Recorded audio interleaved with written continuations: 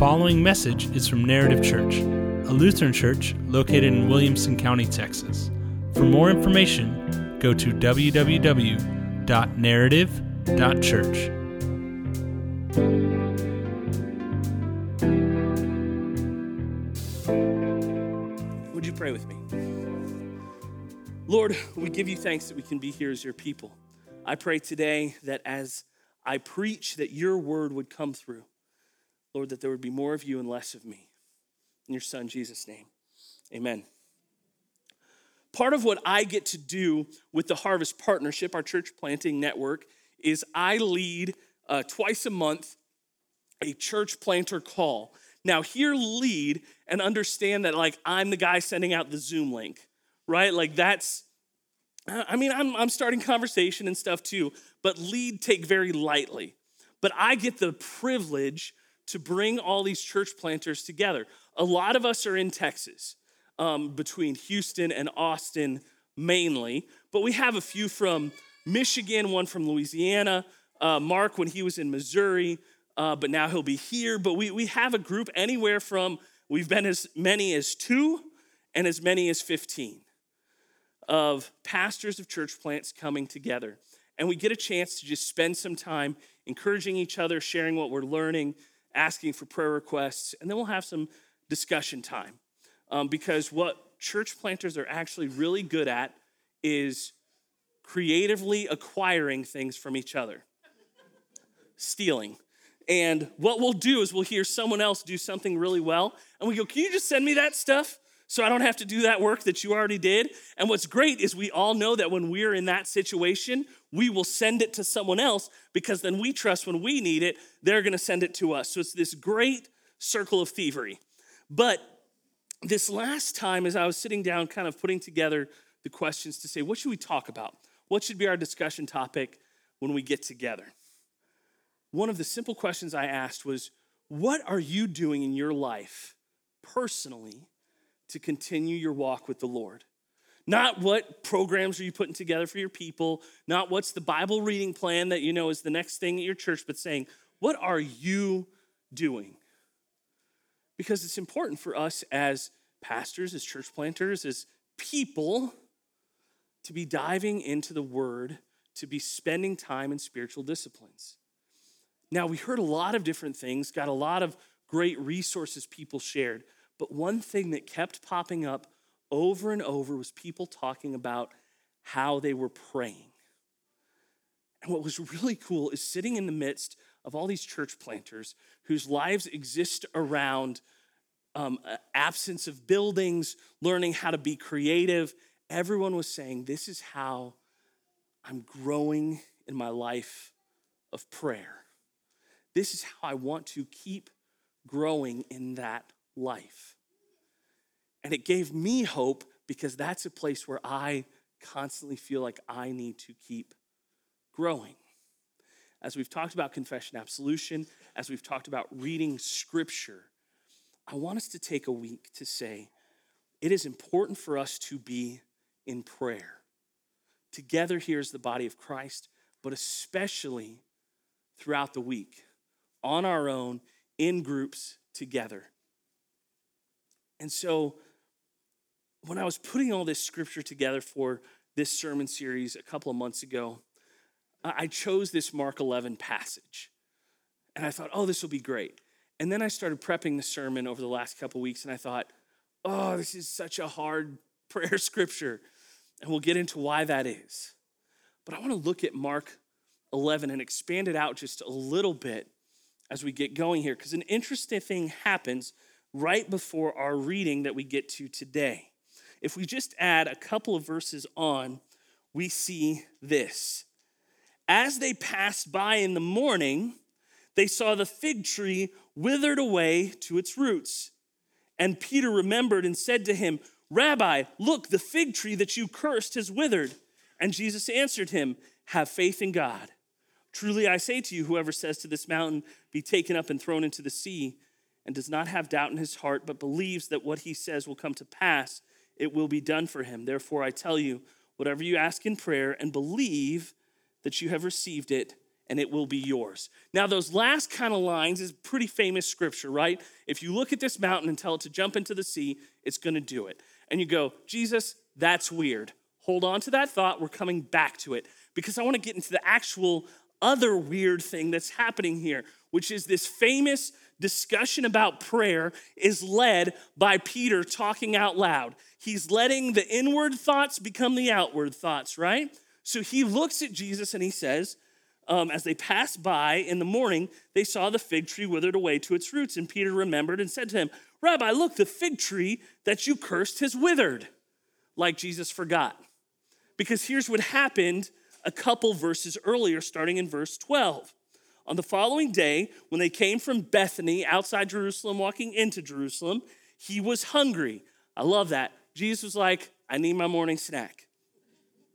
And seeing in the distance a fig tree in leaf, he went to see if he could find anything on it, right? As you do, you're on a hike, you forgot the trail mix, you go, here's a wild fig tree. Perfect, right? And then this happens. When he came to it, he found nothing but leaves, for it was not the season for figs. And he said to it, may no one ever eat the fruit from you again. And his disciples heard it. Now, this is a fascinating thing because why is Mark putting this story in the Bible? Right? Jesus was hungry. Fig tree looked like it had something on it. He got closer, he didn't, and he goes, fine, fig tree, you're done. Right? You didn't give me my snack, it's over. But I also love this little aside that Mark gives. When he came to it, he found nothing but leaves, for it was not the season for figs. So it wasn't even growing season. But Jesus says, listen, may no one ever eat of your fruit from you again. And then the disciples heard it, and then Peter would remark, hey, Jesus, that fig tree that you told no one would ever eat from it again, it's dying. Now that would be me, right? Like this weird thing, like Jesus said this thing about the fig tree. That would be like for us, like, just the frustration. And so Jesus says it. But when Jesus says it, as opposed to just being upset at the fig tree, something happens. Do you know how many broken things in my house would just be completely destroyed if I had that power? Can I tell you how many times I have cursed an air conditioner, right? How many times I have cursed, a dishwasher that stopped doing what I want it to do? If it withered away, we'd be in trouble. Because I usually end up finding the part or calling the right person, those kinds of things. But here, Jesus sees it, gets frustrated, calls out this tree, and it withers. And then he immediately follows it with this famous verse on prayer.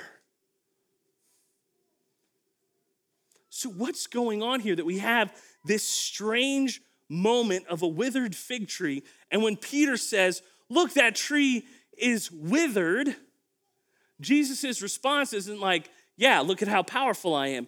His response is, have faith in God. What happens between the cursing of the fig tree and coming by it later and Peter noticing is Jesus clears the temple.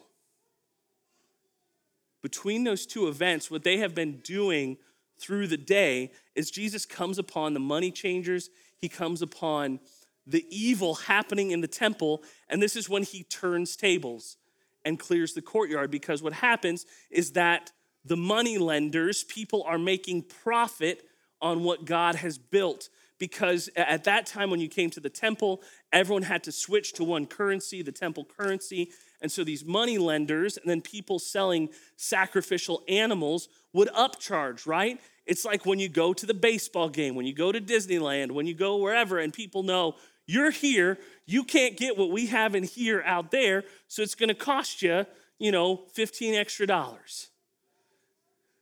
Now that shouldn't be happening in the temple. So Jesus walks in and sees what the people are doing, and when he turns tables, his anger is righteous and justified, because what he's saying is, listen, there are people who can't get into the sacrificial system, who can't come and give to God what they have brought as thanks offering, because you are charging so much for these things. You are oppressing the people when they are just coming to worship God. And so the withered fig tree is this moment of a tree that is bearing no fruit. It looks like everything is fine. It looks like it should be going well. But when Jesus approaches, there is no fruit there. So too, when he comes to the temple, this place that should be a worship center for the Lord, that should be a place of flourishing, of much spiritual fruit, and he walks in and it looks perfect on the outside, but when you get close, there's no fruit. And so when Peter, having experienced all of what's happened in the day, comes back across this fig tree that has withered, not from the top down, but from the roots up, and he says, "Look, Lord, it's that fig tree that you cursed." And he's blown away by the power of what God has done through Jesus. But Jesus says, have faith in God.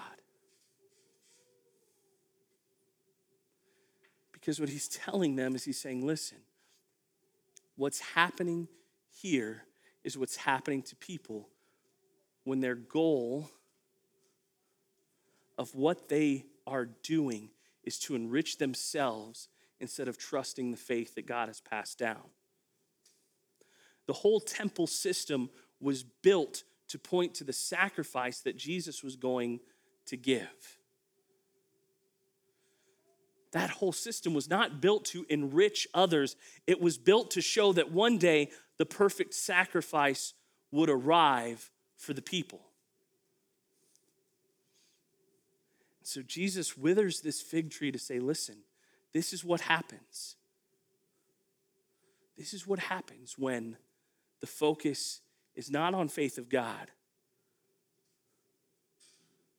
but is on self-enrichment. When the thing that should be producing fruit is not. We'll see it in John 15 when he talks about, I'm the vine, you are the branches. Whoever is in me will bear much fruit. So we get this withered fig tree, and then we get this moment in prayer where Jesus says, have faith in God. Truly I say to you, whoever says to this mountain, be taken and thrown into the sea, and does not have doubt in his heart, but believes what he says, it will come to pass. It will be done for him. Therefore I tell you, whatever you ask in prayer, believe that you have received it, and it will be yours. So he's setting up this understanding of who God is. That he says, listen, God isn't about the money. He's not about the changing of hands. He's not about the prosperity. He is about you. He's about you and that faith that you have. And look at the amazing things you can do when you have that faith. Now, we could break down when you look at that mountain and say, move, that it will happen. We could say this is alliteration. We could say, this, not alliteration, that sounds sounding the same. Illustration, English lessons. An illustration of saying, well, that's like sin and what's going to happen and all of these things. And while the apostles are about to go and do this big thing, but listen, we take Jesus at his word when he says, listen, if you don't have a doubt in your heart and you tell that mountain to move, it's going to move. Have faith in God. I came back to that passage this week and I thought, boy, am I dumb. There are a lot better passages on prayer that I could preach on this week. We could talk about pray without ceasing. We could talk about anxiety, and it says when you have anxiety, the combating of that is, pray without ceasing, with prayer and supplication, come before the Lord, is a gift God gives us to help battle back against anxiety. Doesn't fix everything, but it takes us to that point. There are a lot easier passages we could talk about prayer. And I almost switched because I can do that. I have the power. I can go in. I can change the Bible verses. And then I thought about it and I said, Lord, this is what you wanted me to preach this week. Because this is a verse that's tough. Because it says, listen, if you don't have a doubt, you can look at that mountain and say, move, and it's going to move. And then if you ask in my name and believe that you have received it, you'll get it. Which, listen, sounds incredible. Because you can go, Lord, the Powerball's coming. You know what I could do with $1.5 billion. $700 million after taxes. Listen, if you don't think I was sitting there going, well, Narrative would get, this money, and, Campbell and Star would be getting this. And, I wouldn't tell people about it. So I'd pay off my house, but I'd wait to get like the real house, because Lord, that I would be so humble with that amount of money, right? And, so you could say, hey, I'm going to pray for that. I'm going to pray, I'm going to pray for this blessing in my life. I'm going to pray for all these things. And if I believe it, then it's going to be mine. And so I just got to get my belief level to the point that when I pray for it, that I'm going to receive it. Right now, all of us can laugh about that. We can say, yeah, that's probably not what God's talking about. When he says that, he's probably talking, about a little bit different. And we can talk about how prayer actually changes our heart for the things of God instead of the things of ourselves. So actually prayer as it works would transform our requests into those things that bless us, into things that work as God would seek us to work. So there's a lot there. But what happens when you read this verse and you pray prayers because a family member is sick? Because a friend has been in a terrible accident? What happens when you pray and you say, Lord, you say I can move mountains, and you say to me that if I pray and believe it, it will happen. So why are the bad things happening to people I am praying for? You have told me that if I do this and I believe it, I will receive it. Because it becomes a lot harder to read this verse when you're not thinking about, oh, I'm going to get my Lamborghini, but instead you're praying for a child born premature who's sitting in the NICU. That's a very different story. And what happens when you are trying and you are struggling and you say, Lord, you said this, and we believe that when you say these things that you mean it. So why do some people get their prayer requests answered, and why do I, who am trusting you as completely as I can, why am I not receiving that?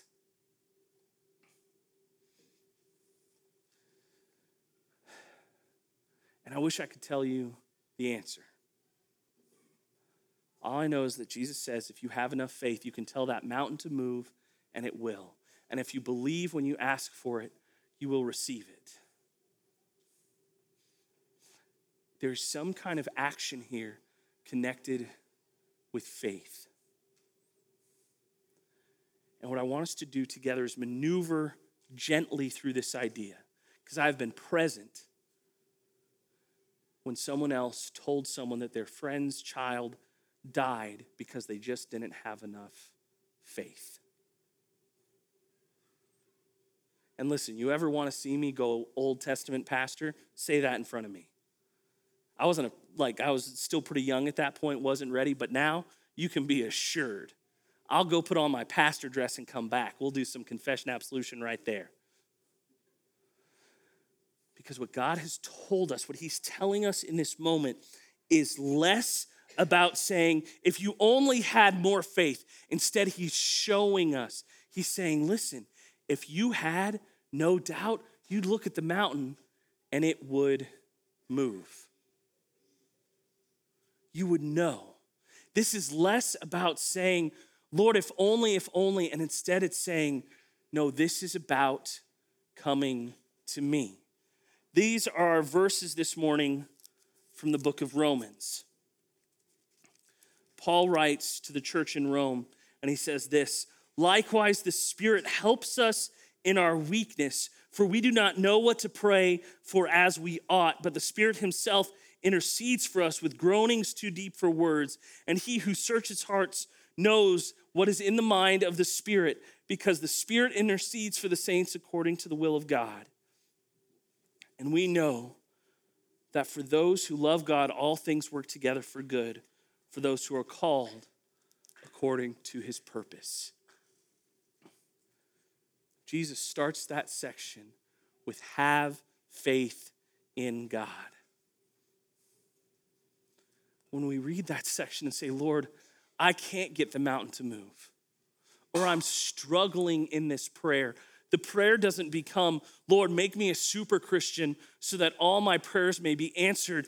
Our prayer becomes, help me in my weakness. Because what he's showing us in that moment is he's saying, listen, you don't have this, but let me help you grow in it. Pray as if it will happen and watch what I do. Because sometimes the Lord answers prayers in ways we want and sometimes in ways we don't want. But we learn there's a hidden and a revealed God. The hidden ways of God we can't answer, but what he reveals to us through his word is that when we pray, he will take action. We have faith in God because of what he's done. And listen, I don't know if there's ever been a person outside Jesus who could look at a mountain and say, move. To have that level of faith. Because I think what he's telling us is, listen, this is a lifelong growing. And I think our prayers should be less, Lord, I'm going to learn how to pray and believe deeply enough. And instead, we should look 2 chapters earlier to a father in Mark 9 who comes to Jesus when everything is falling apart, when his son is possessed and he doesn't know what to do. And Jesus says, you generation of little faith, will you ever believe? And the father's response is the perfect prayer. He says, I do believe, help me overcome my unbelief. In this chapter in Mark 11, Jesus is not setting himself up as a genie, that if we just asked with the right belief, we'd get it. He's showing us that he has compassion when we don't have the faith. That as we pray, we should take every request, everything to him, but part of our prayers will always be, help me overcome my unbelief. Prayer is important in our lives for so many reasons, but one of the chief being that when we pray, the Lord promises to grow our belief, to grow our strength in faith of him. I want to end today with 2 things. The first is a note card that hangs on a wall in our living room that my dad wrote me at some point. I don't know when it was, but he has this book of prayer by a guy named John Bailey. And this is a quote from it. He asks too much to whom God is not sufficient. Never be afraid to ask more of God because he is sufficient. When we pray, when we come to him, there is never too much we can ask. Because he has told us the power of prayer, that we could look at a mountain, that we believe we've received it.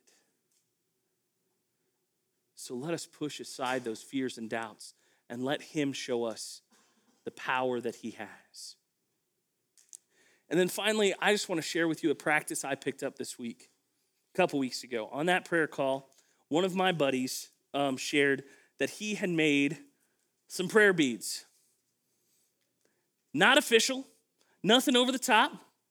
This was $9 from Hobby Lobby. I was the only man in there under the age of 40. Did I know where the beads were? No. Was I going to ask anyone? Nope. I was in there for 30 minutes of something that should have taken me 5. But my buddy Rob, who pastors a church plant in South Houston, put this together. And I thought, that's kind of cool. It doesn't have any meaning outside of what I've put onto it. I was telling someone about what a blessing it's been in my prayer life, and I said, this isn't anything extra holy, it's a prayer fidget spinner. Because what it does is it gives my fingers something to do and be reminded as I pray. And so I've woken up in the morning using it. My buddy Rob built it around the small catechism and praying the chief parts of the small catechism. So for me, I start in prayer with the cross saying, thank you for my salvation, a Trinitarian blessing. I pray the Lord's Prayer. Then I go through the 10 Commandments, praying that the Lord would keep me in his ways. And I pray the Lord's Prayer again. I go through the Apostles' Creed, remembering who God is and what I confess about him. And then I pray the Lord's Prayer. And then I really slow it down and I pray the 7 chief parts of the Lord's Prayer. And then I go through confession absolution, the worst part of the prayer beads. because you slow down and you pray over those things you need forgiveness for. But I end every time with that absolution piece. And then I pray for my baptism. I pray in joy for the Lord's Supper I received that week.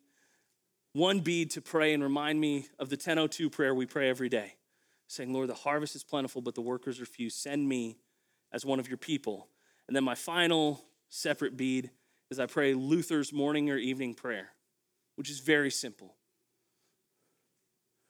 And I have found the peace I have because I'm praying in a new way has been immense. And it's literally thread and the half-off beads. And the most the cross that looked not the most bedazzled at Hobby Lobby. It's nothing special. It literally is something to do with my hands while I pray. But what it's done is it's brought me back to the basics of faith, that every time I sit and I pray these things, the Lord is growing me. And I find more and more peace, not because of these, the under $10, because the beads are 50% off right now if you go to Hobby Lobby. But it's because what the Lord does when I come to him. That when he says, if you had faith to move a mountain, you could. If you believed what you were praying, it would happen.